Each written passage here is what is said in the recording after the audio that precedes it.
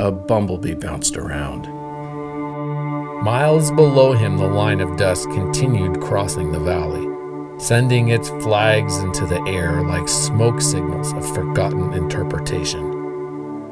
It was headed south and gaining ground fast. At the tip of this spear-shaped cloud of airborne earth, whatever was ripping dust from its resting place was still too far away, too small to see.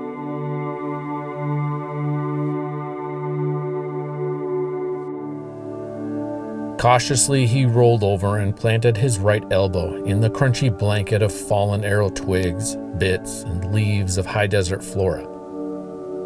Slowly, he shifted weight to that elbow and rolled from his back to his side, taking special care not to rouse the slumbering shock of cramp and shooting pains haunting his lower back.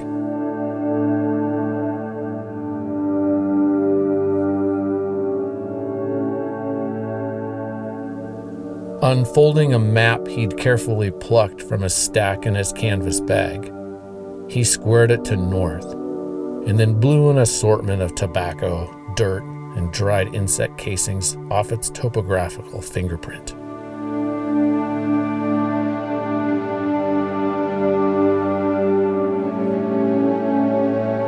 He glanced back to the dust trail in the valley, taking note of its approximate location and heading. Then he studied the compounded layers of tributary canyons, alluvial fans that flowed from them, and the visible landmarks, and speculated where this line of dust, this needle of certain direction, this ghost ship of the desert could be headed.